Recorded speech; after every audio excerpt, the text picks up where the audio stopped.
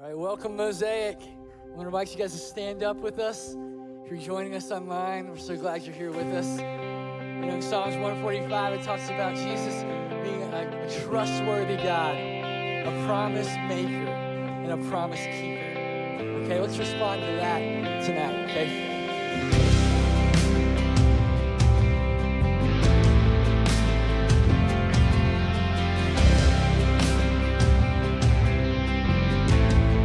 Here we go. Promise maker, promise keeper, you finish what you begin. Come on. Our provision through the desert, you see it through till the end.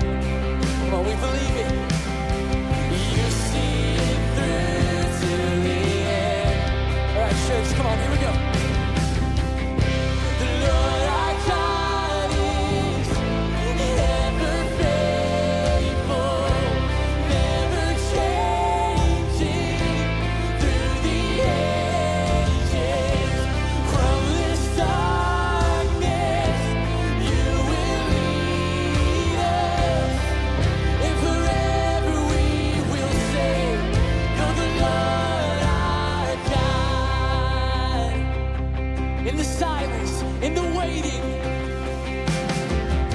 in the silence, in the waiting, still we can know you are good.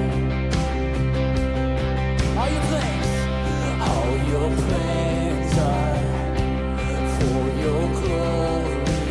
Yes, we can know you are good. Yes, we can know you are good. Come on, we declare. The Lord our God is ever faithful, never changing through the ages. From this darkness, you will lead us, and forever we will say, you're the Lord our God. All right, we won't move without Him. We won't move without you. We won't move without you. You're the light of all and all that we need. We believe. We won't move without you. We won't move without you. You're the light of all and all that we need, Lord. We won't move without you. We won't move without you. You're the light of all and all that we need, Lord. We won't move without you. We won't move without you. You're the light of all and all that we need. Yeah. Lord our God is ever faithful, never changing through the ages. From this darkness, you will lead us, and forever we will say, you're the Lord our God. And forever we will say, you're the Lord our God. And forever we will say, you're the Lord our God. Yeah. The Lord our God.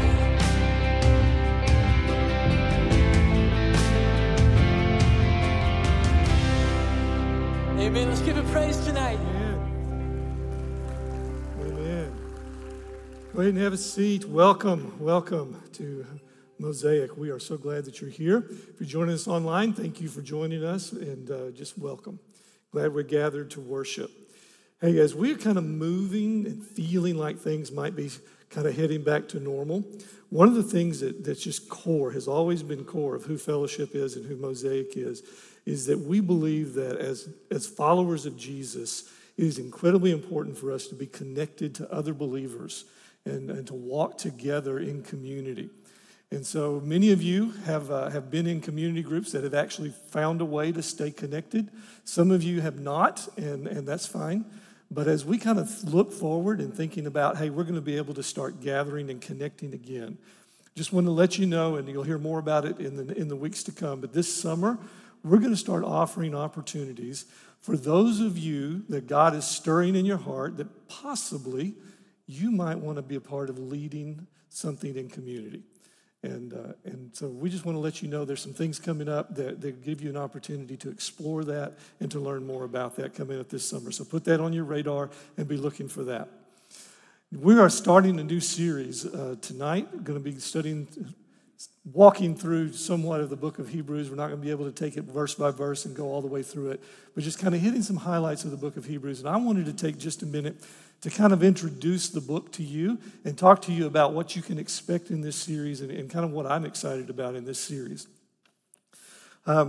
Most of the New Testament was written in the form of letters or written communication to churches or from an individual to a church or a group of churches. And Hebrews falls into that category, but as you start reading through the book of Hebrews, and I'm hoping that you'll do that. In fact, if you have a devotional guide, and if you don't have one, there's some out in the foyer. But if you have a devotional guide, if you read those readings in the devotional guide, you will end up reading through the entire book of Hebrews. And if you read through it, you'll notice, well, it doesn't read exactly like the other letters in the New Testament. And in fact, it really reads more like a sermon or something that was written to be read aloud to a congregation. And so it reads a little more like that. Another thing with most of the letters, it's pretty clear who wrote it. Either they signed the letter or the church at a very early point in history, they were able to identify who wrote it. We have no idea who wrote the book of Hebrews. And the reason I say that is because as you hear our teachers go through Hebrews, they'll probably say something like the writer of Hebrews, and they'll never give you a name. In fact, one early church leader said, God only knows who wrote the book of Hebrews. But anyway, so I wanted to kind of give you that heads up. But we do know that the people that it was written to were practicing Jews when they came to faith in Christ. In fact, it's so connected to their Jewish heritage, it's kind of difficult for those of us who maybe don't understand or don't have a good knowledge of Jewish faith and history. You may read it and go, I don't quite understand what he's talking about or what the big deal is. But it's important for us to remember that our Christian faith is rooted in what we call the Old Testament, which is actually just the Hebrew Bible. And our Christian faith is rooted in that Jewish heritage. And as we go through Hebrews, I hope it will deepen your understanding of your own faith as you begin to see those connections and how God has been faithful and true all the way through the Old Testament, all the way into the New Testament. Another thing we know about the people that received this letter is that they were struggling with persecution and the temptation to leave the faith. And I think one reason why this study is so relevant for us today is I'm just hearing, probably more frequently than ever, I'm hearing about followers of Jesus who are beginning to re-examine their faith. And maybe even question, and maybe even consider, is this thing true? And is this real? And some are abandoning their faith completely for other belief systems or no belief system at all. And I think the book of Hebrews is incredibly relevant to today because it's to people who were wrestling with that very question all the way back almost 2,000 years ago. This book answers the questions: why should I hang on to this faith and keep following Jesus? Is it worth it? So if you've ever asked that question, and I want to tell you, I've been walking with Jesus pretty much all my life. I was raised in the faith, and I've asked that question more than once in my life. Is it worth it? And so as we go through the book of Hebrews, I hope that you will find the answer to that. Yes, it is worth it. But the way Hebrews answers these questions is with two powerful truths. First, you're going to hear us say repeatedly, Jesus is better, higher, and greater than any other being or any other thing you can put your trust in. The book of Hebrews magnifies Jesus as much or more directly as any book of the Bible.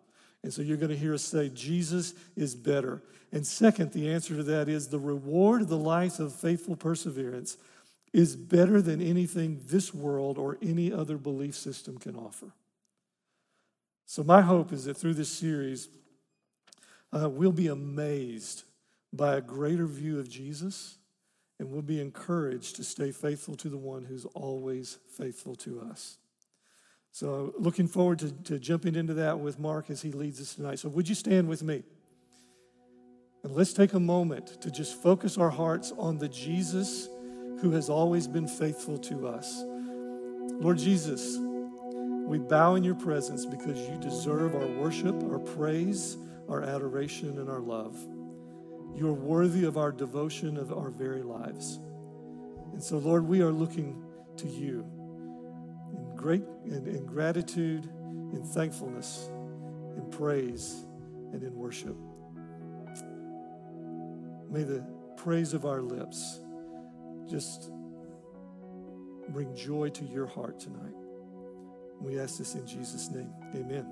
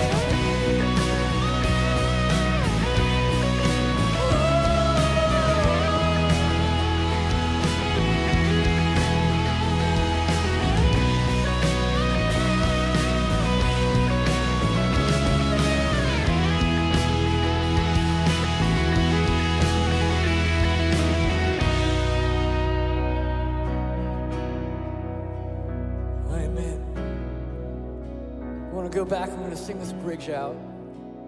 Man, because I think we need to be reminded of this tonight. Man, whatever your season is, whatever your circumstance is, this truth does not change. Can we declare it, just one voice as the church? Who can stop? Who can stop the Lord Almighty? Who can stop the Lord Almighty? Who can stop the Lord Almighty? Who can stop the Lord?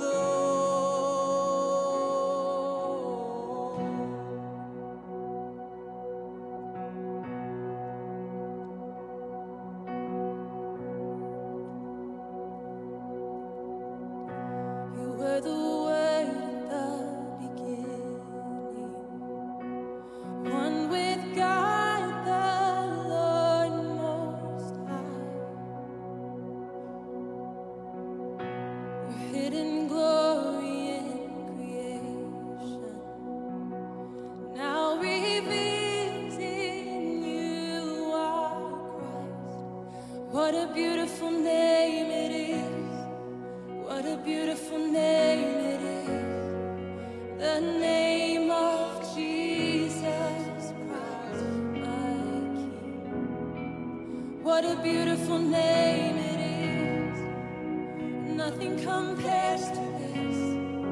What a beautiful name it is, the name of Jesus.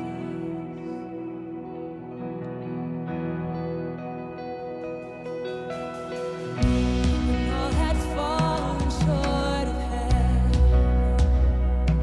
Jesus, you brought heaven down. Your sin was great, your love was greater. What could separate us now? What a wonderful name it is. What a wonderful name it is, the name of Jesus Christ, my King. What a wonderful name it is, nothing compares to this. What a wonderful name it is, the name of Jesus. What a wonderful name it is, the name of Jesus.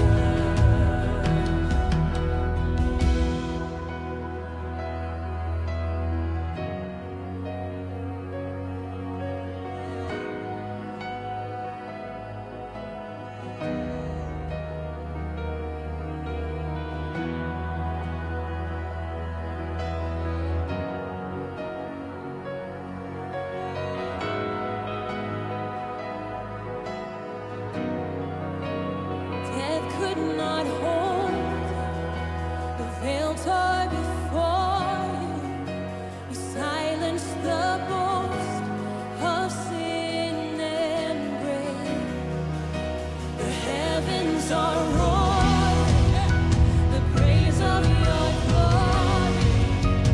For you are raised to life again.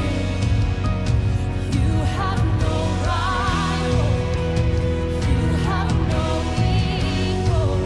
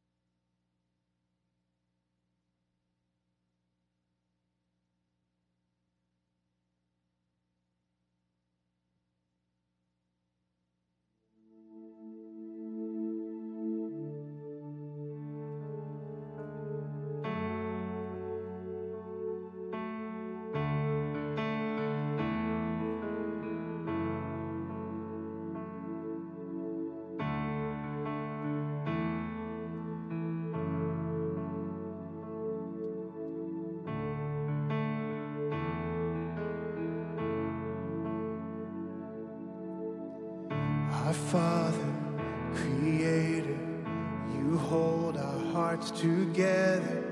There's no one higher than you. Redeemer, Defender, our great and mighty Savior. There's no one higher than you. You are always with us, gracious to forgive us.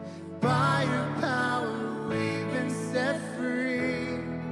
Oh, we confess, Lord, we stand amazed in your presence, astounded by your mercy and love. Our hands are lifted high in surrender. Your grace for me is always enough. There is no one higher than our God. There is no one greater than you. Let my life forever praise the glory of your name. There is no one higher than you.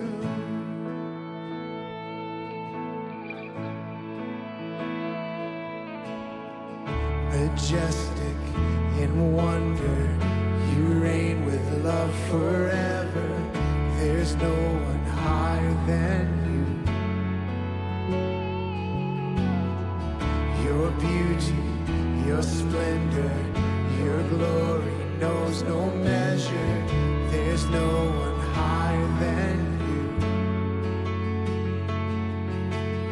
You are always with us, gracious to forgive us.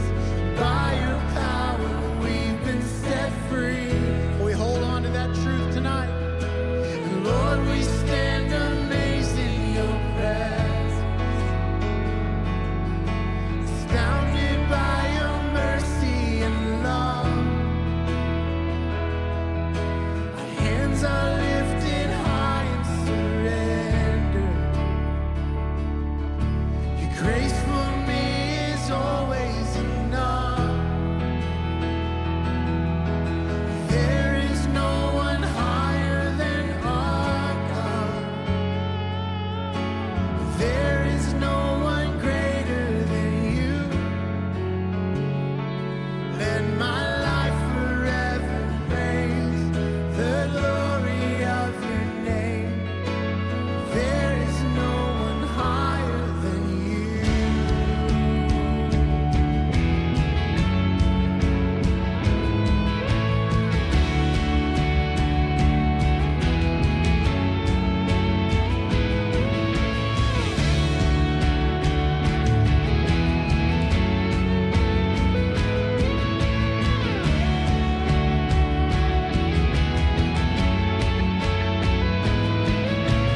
There is no one high, no one great, no one like our God.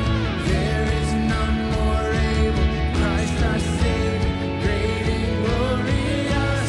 There is no one high, no one great, no one like our God. There is none more able, Christ our Savior, great and glorious. There is no one high, no one great, no one like our God. There is no one with Christ our Savior, great and glorious. There is no one high, no one great, no one like our God. There is none more able, Christ our Savior, great and glorious. Though we stand amazed in your presence, astounded by your mercy and love. Our hands are lifted high in surrender. Your grace for me is always enough. There is no one higher than our God. There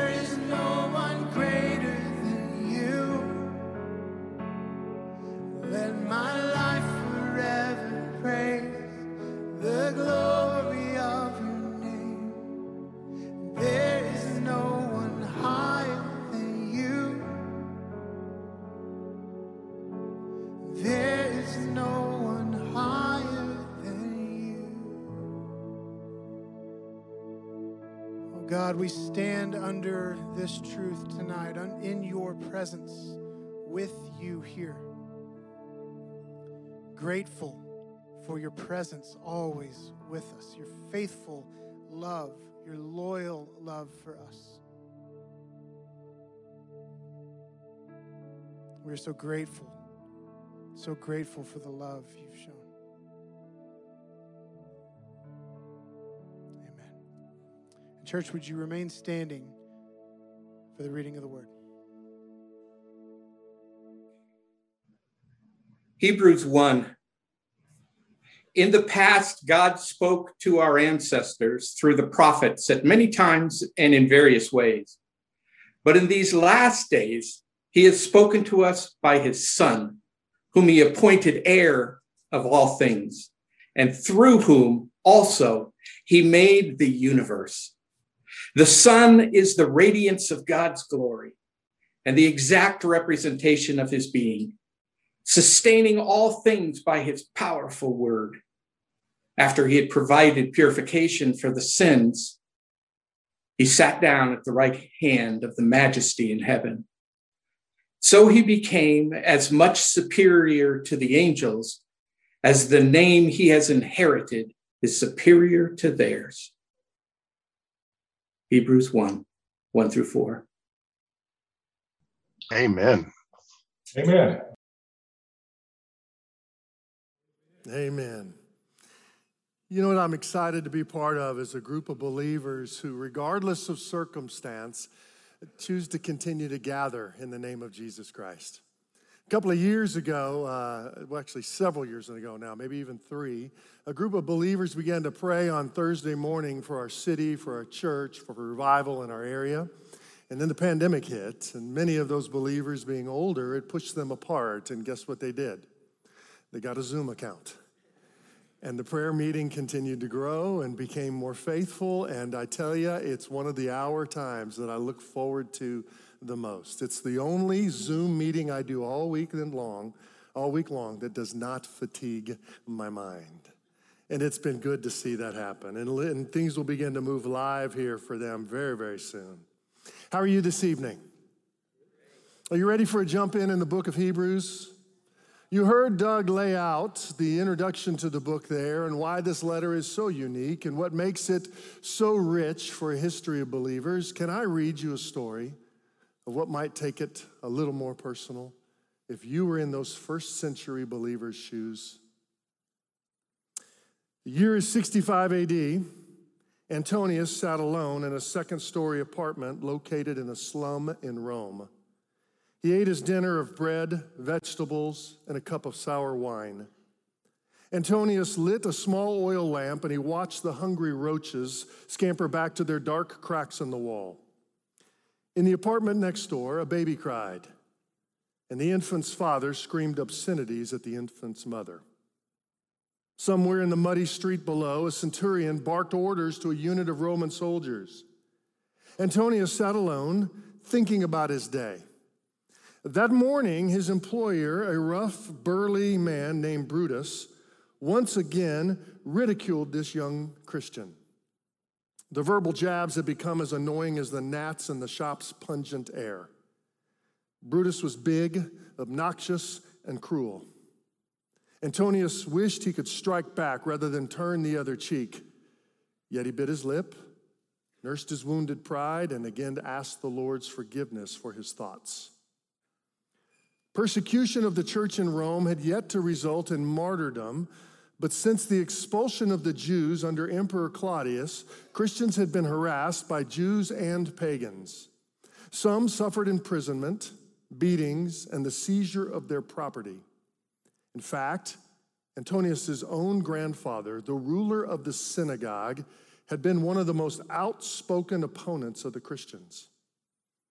When at age 17, Antonius converted to Christianity, the old man declared Antonius dead to the family. In recent months, abuse of the church had escalated, and now emotional fatigue was taking its toll. He'd been told of the cost of following the Messiah, but somehow this was far worse than he expected. In the beginning, he thought his joy would never be broken. that he would always feel the presence of God. He had been taught that the Lord, the righteous judge, would vindicate this new covenant people. But the church had taken a great beating lately, and members of its various house groups had become discouraged and were questioning whether Christ was really in control. Some, in their disillusionment, doubted and left the church altogether. Antonius, well, he could remember the traditions of the synagogue, the support of the Jewish community, and the joy of the festivals, and the celebration of the Jewish calendar. Yes, he appreciated the fellowship of this new Christ community, but he genuinely missed the traditions of his ancestors, and he missed his family. To make matters worse, he was one of the poorer members of the church. And when Antonius became a Christian, he lost his job as a tailor's apprentice in the Jewish quarter. Now he spent his days sorting rotting produce, sweeping the floor, swatting flies, and receiving orders from obnoxious Roman slaves shopping for their rich mistresses. To be poor and a Christian invited double portions of ridicule. Antonio had missed the house church's weekly worship and meal for the past 2 weeks, and his heart had cooled somewhat towards this little group. A spiritual itch in the back of his spirit warned him about this loss of perspective, yet in recent days he had begun to snuff the thoughts from his mind as quickly as they came. Antonius's bitterness over his current circumstances, it was growing, and it was slowly crowding out the truth of the gospel. That night, the believers were to meet for worship and encouragement. Rumor had it that the leaders had received a document from back east somewhere. Although discouraged and tempted to skip the night's meeting again, his curiosity was aroused, and Antonius decided he'd travel the short distance to the neighborhood house where the fellowship would meet. Entering the gathering room, he greeted several friends, and the hostess offered him something to drink. When the meal was finished, the group's leader, a good and godly man of 70 years, finally arrived. Joseph was out of breath, having come from a meeting with the other leaders halfway across the city. He was visibly moved as he stood smiling before the house church of about 20. After a few words of introduction, Joseph took a deep breath and exclaimed that he had talked the other leaders into allowing his group the first reading of this scroll. And with a twinkling of the eye, the elder said, "I believe you will find this quite relevant." He unrolled the first part of the parchment and began reading with vigor.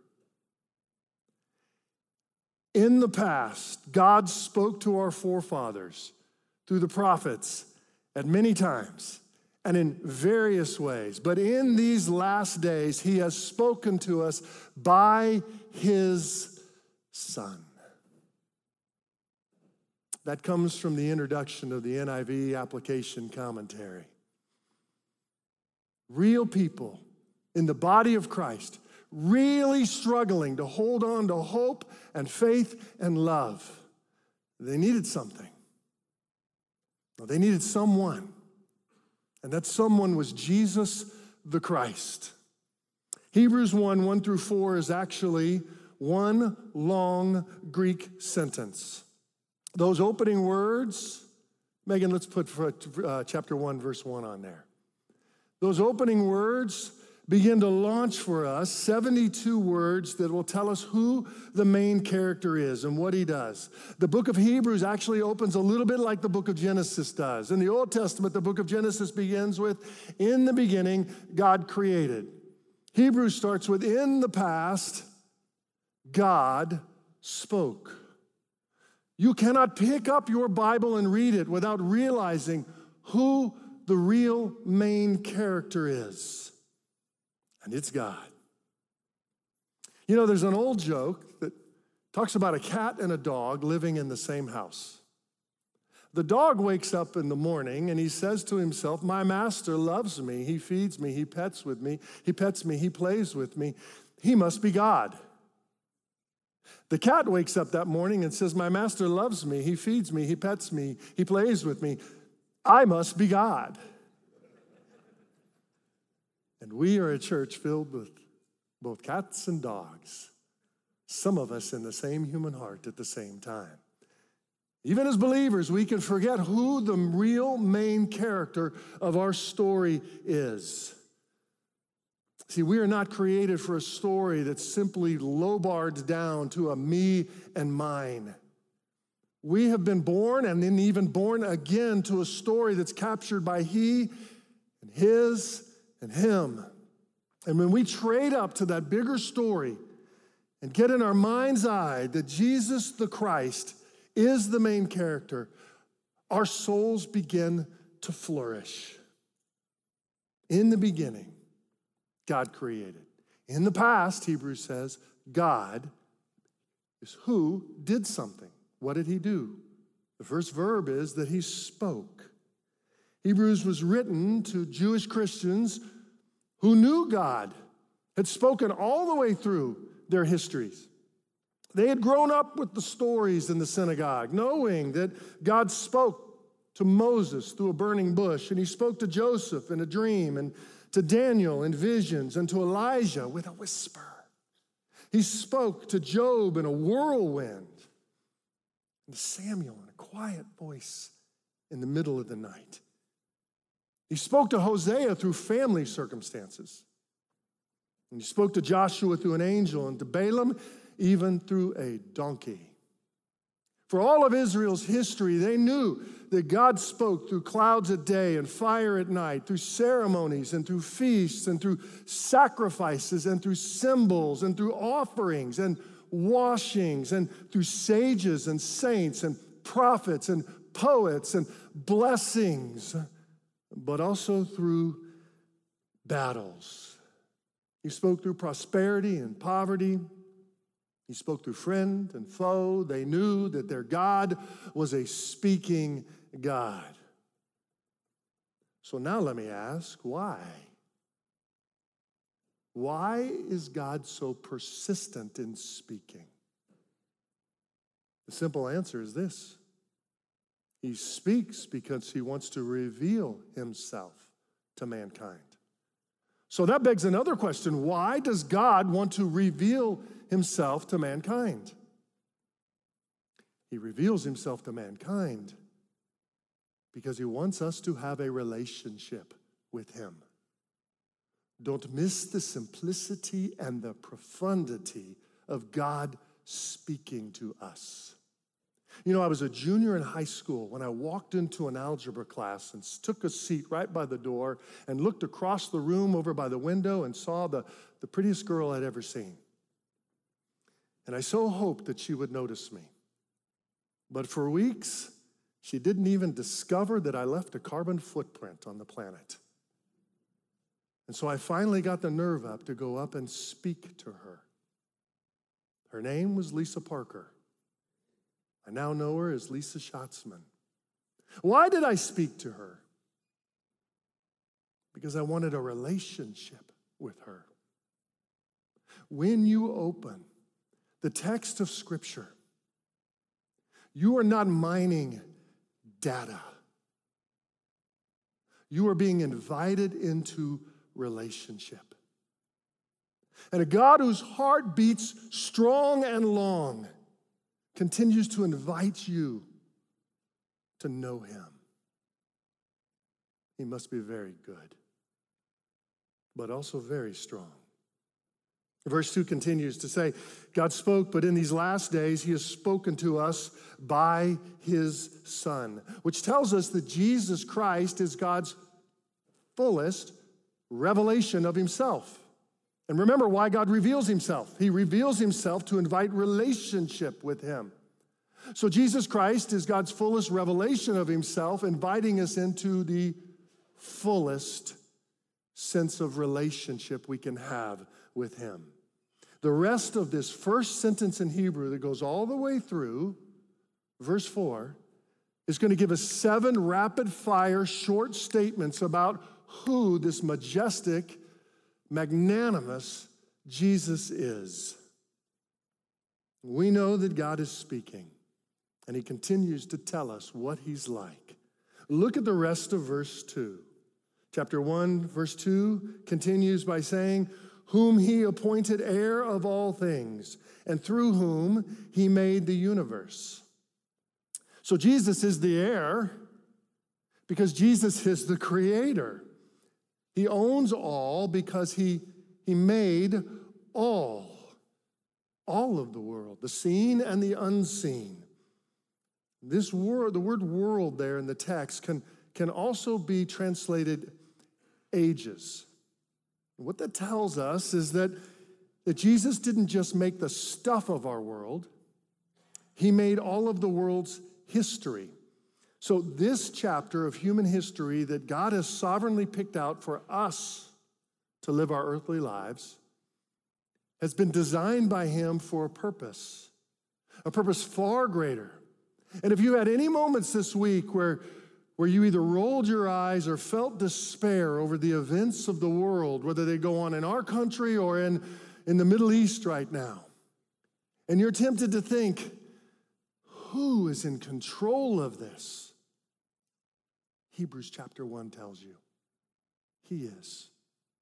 He is sovereign over this chapter of history, and he's using it to advance a greater cosmic purpose. Colossians 1 that we read through the worship time told us that everything was made by Jesus and through Jesus and for Jesus, which tells me that all matter and all time and all space is about Jesus, so that all of human history, therefore, must be his story. And then what we'll see in this very next verse, of verse 3, is that his story is actually a God story. Look at verse 3 of Hebrews chapter 1. Jesus the Son is the radiance of God's glory and the exact representation of his being. So in Jesus Christ, God spoke, right? But he spoke uniquely because the message and the messenger are the same. They come together in Jesus Christ. That means that Jesus is God in all ways. So Jesus doesn't just come and deliver to us the word of God. Jesus himself is the word of God. John, in his opening sentence of his gospel, says it this way in John chapter 1, verse 1. He says, in the beginning was the Word, and the Word was with God, and the Word was God. He was with God in the beginning, and through him all things were made. Without him nothing was made that has been made. Does not that sound like Hebrews 1?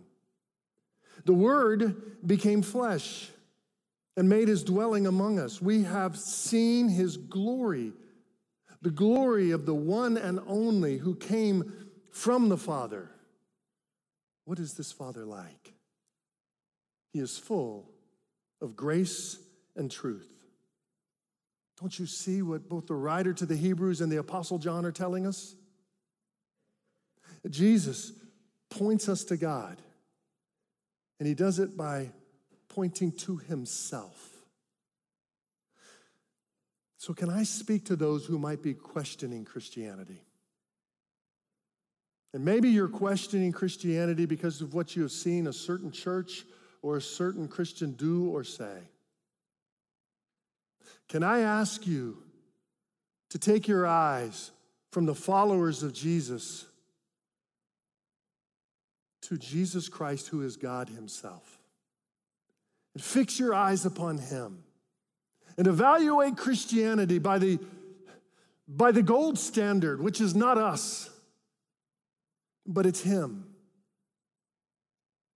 And marvel at his truth that is gracious, but his grace that is also true. And maybe you're here and you're a follower of Jesus and you've grown weak in your faith. Maybe if you were gut level honest to your spouse or your best friend or your community group, you would tell them you're apathetic or quite bored with God. Trade up to a vision of Jesus Christ I think we get bored with God because we're focused on Christianity so much, we have lost the apple of our eye, which is Christ himself.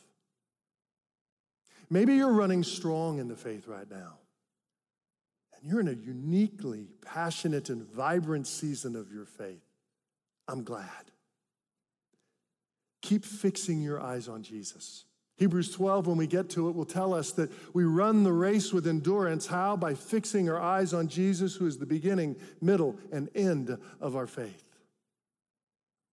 He is the one who captures our attention. Because Jesus is not just God-like. He's God. And when we see Jesus, we see God in all ways. He's not a close copy. Hebrews 1:3 says he's the exact representation of God. Meaning when Jesus walked and talked in this world, God was walking and talking among us. Verse 3 continues. The next phrase rolls out of the writer's pen and says, Jesus is sustaining all things by his powerful word, which tells me that God is actively and intimately involved in the big and the small of this world. I mean, think about the small. Can you think of anything smaller than us? One individual sitting in a chair in a church service on a Saturday night. But at the same time, we're part of a much bigger story because you don't just sit in a chair on a Saturday. No, the chair you sit in sits on a planet, which also sits in a solar system, which sits in a galaxy, which sits in a universe. The small and the big come together. So who sustains all of that? Who takes the largeness of a Milky Way galaxy, of which our solar system sits inside of?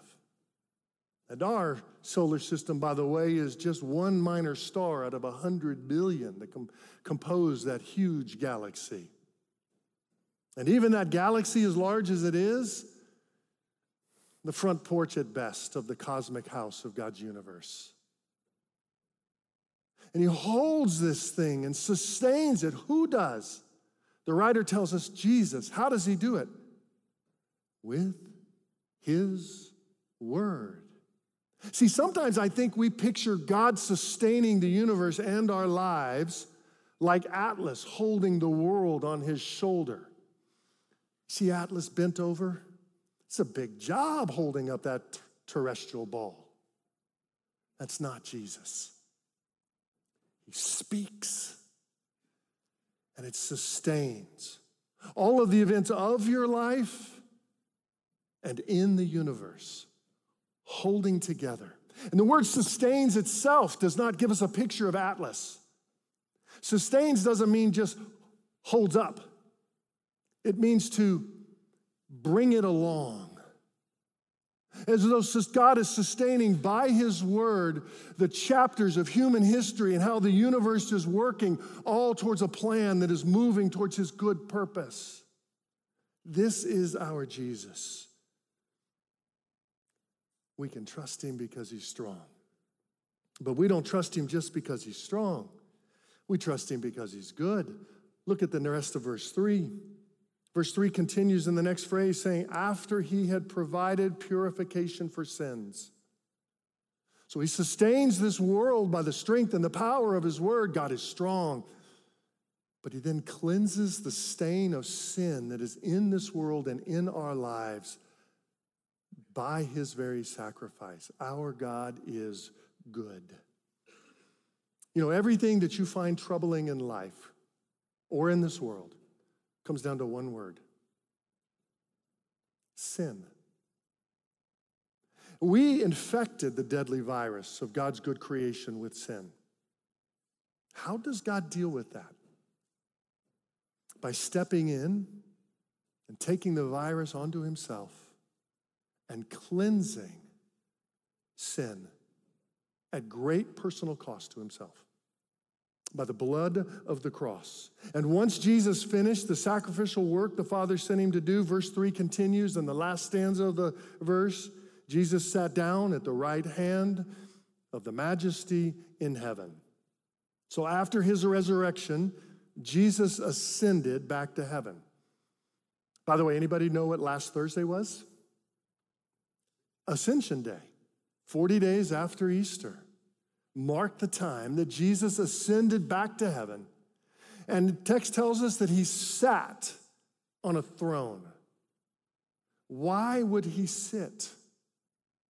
Because he's finished the work the Father sent him to do, which was to cleanse sin and conquer death. The cross and the resurrection conquered fundamentally the disease that we needed conquered most. On that throne, we see that Jesus Christ rules all things. Now I want you to flash back, and I want you to think that you yourself were Antonius. And you were the persecuted and poverty-stricken Christian, and you were the one wondering if this new life in Christ was really worth it. After you hear just this opening sentence to the letter to the Hebrews, can you feel hope rising up in your heart? You see the rekindling happening because you know as a Jewish Christian that through all of your human history, God has chosen to relate to and to lead his people through three offices, meaning three persons that he chose to kind of manage his relationship with his people.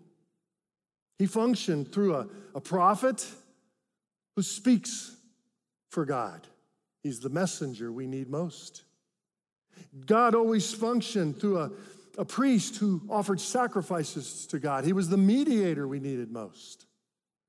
And he functions through a king who would rule for God. He is the monarch we needed most. And don't forget, you're Antonius. You're a follower of Jesus with deep Jewish roots, and you hear the opening of this sentence, and the Holy Spirit in your heart is reminding you, you are well led. You are well cared for. The God of heaven and earth is your Messiah, and he is worth it. He is your full and final prophet and priest and king. And so you bow your head in that little house church meeting, and you're so grateful that you chose to not skip for the third week in a row.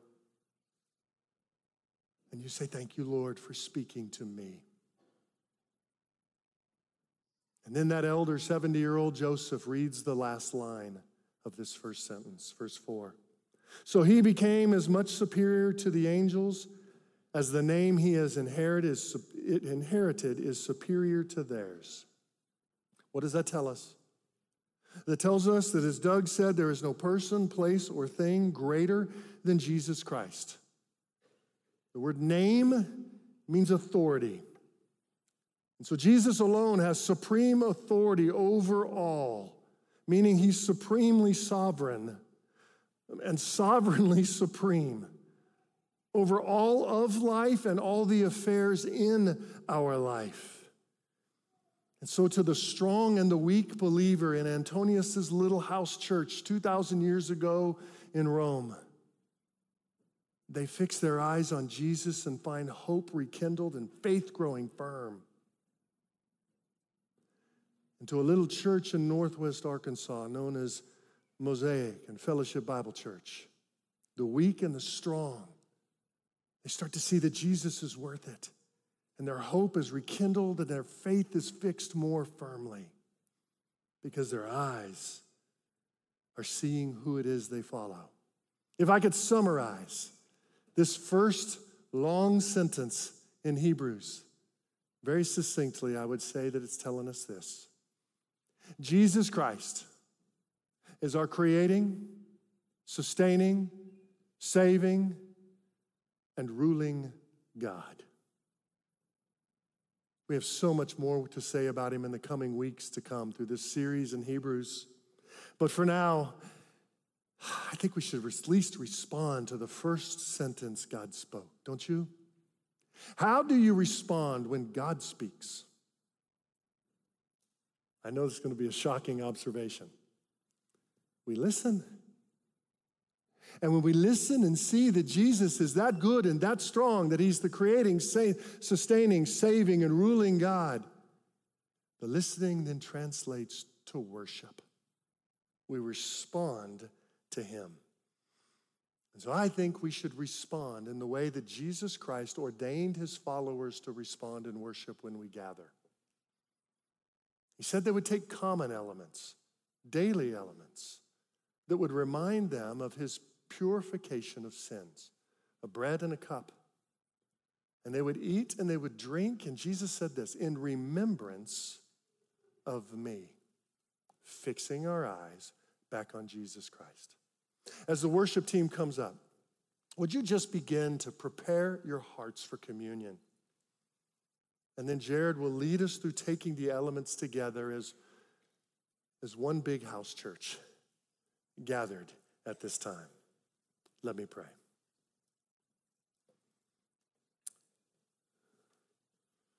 Oh God, thank you for speaking because you want to relate to us. And thank you for speaking the full and final word we need most, which is Jesus Christ. I cannot imagine how confusing and hopeless life would be apart from him. But he has come. He's lived the life we couldn't live. He's died the death we deserve to die. And he rose from the grave, guaranteeing our future life with you.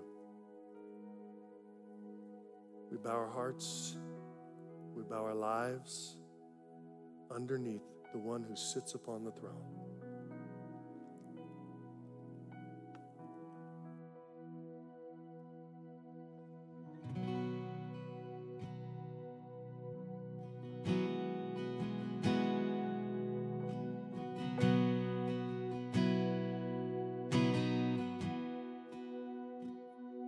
You are worthy of affection. You're the radiance of all His glory. Let adoration fill this place. You hold everything together by the word of your immovable power. We sing a song of praise.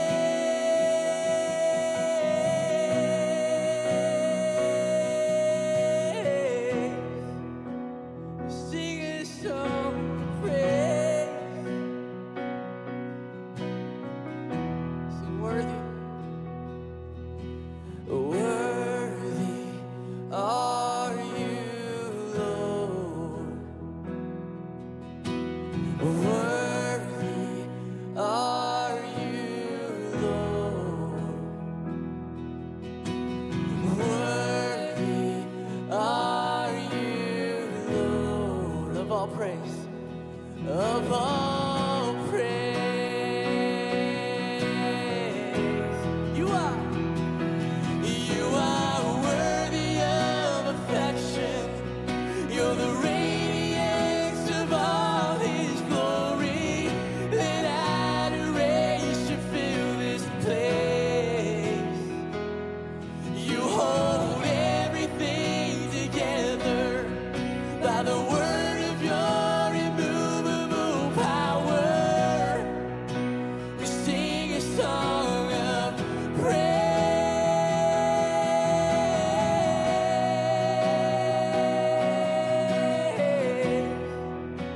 We sing a song of praise. Will you guys stand with me? We're going to declare this last bridge together of all glory to you, Lord. Just opening our ears, opening our hearts, giving our affections to the King. All glory to you, Lord. All glory to you, Lord. All glory to you, Lord. All glory to you, Lord, forever,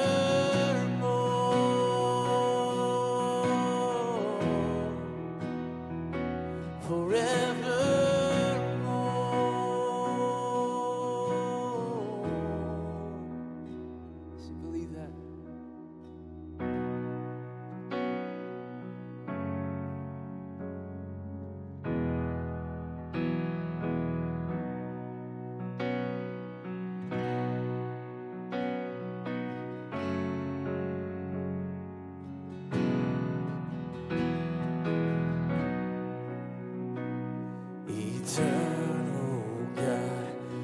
unchanging, mysterious and unknown.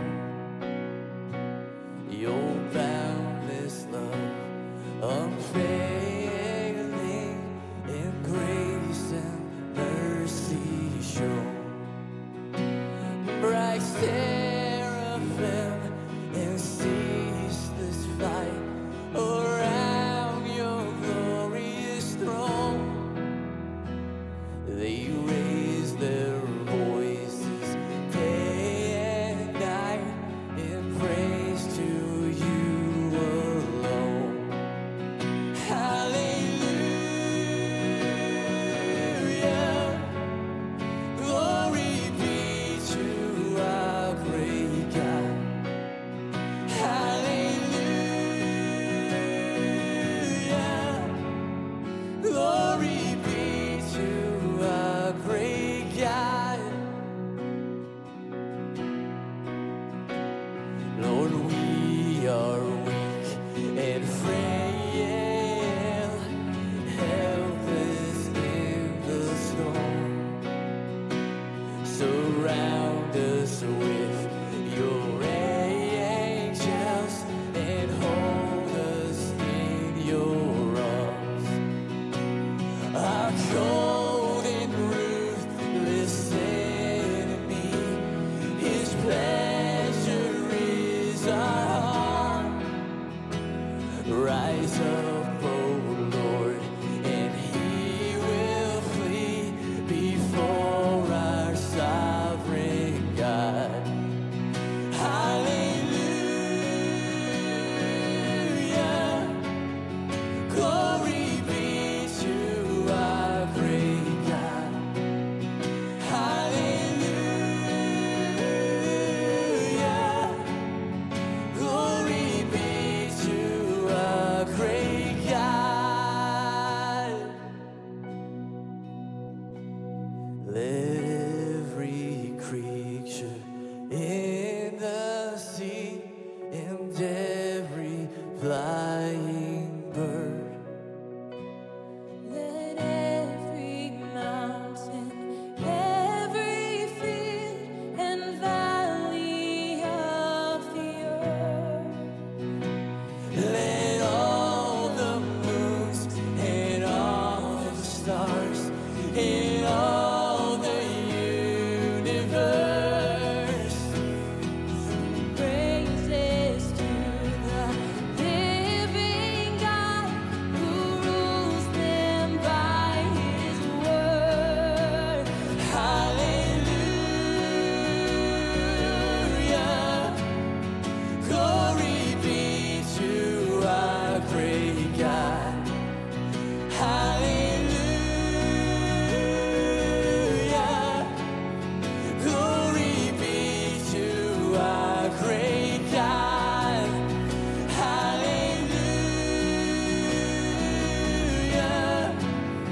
glory be to our great God. Hallelujah,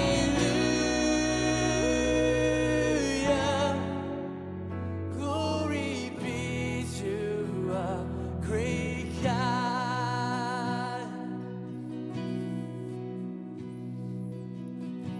So if you'll go ahead and be getting your bread, getting your cup ready. On the night that Jesus was betrayed before his crucifixion, he gathered his followers and said, I'm going to give you something to remember me. And every time you take this, I want you to remember who I am and what I have done. And he gave them bread, and he said, take, eat, and remember my body broken for you.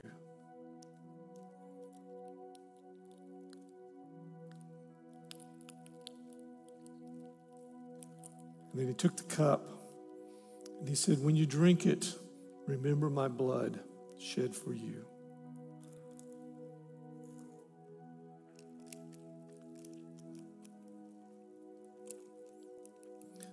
Mosaic, go out in the blessing, in the peace, and the goodness of our Lord and Savior, Jesus Christ. God bless you.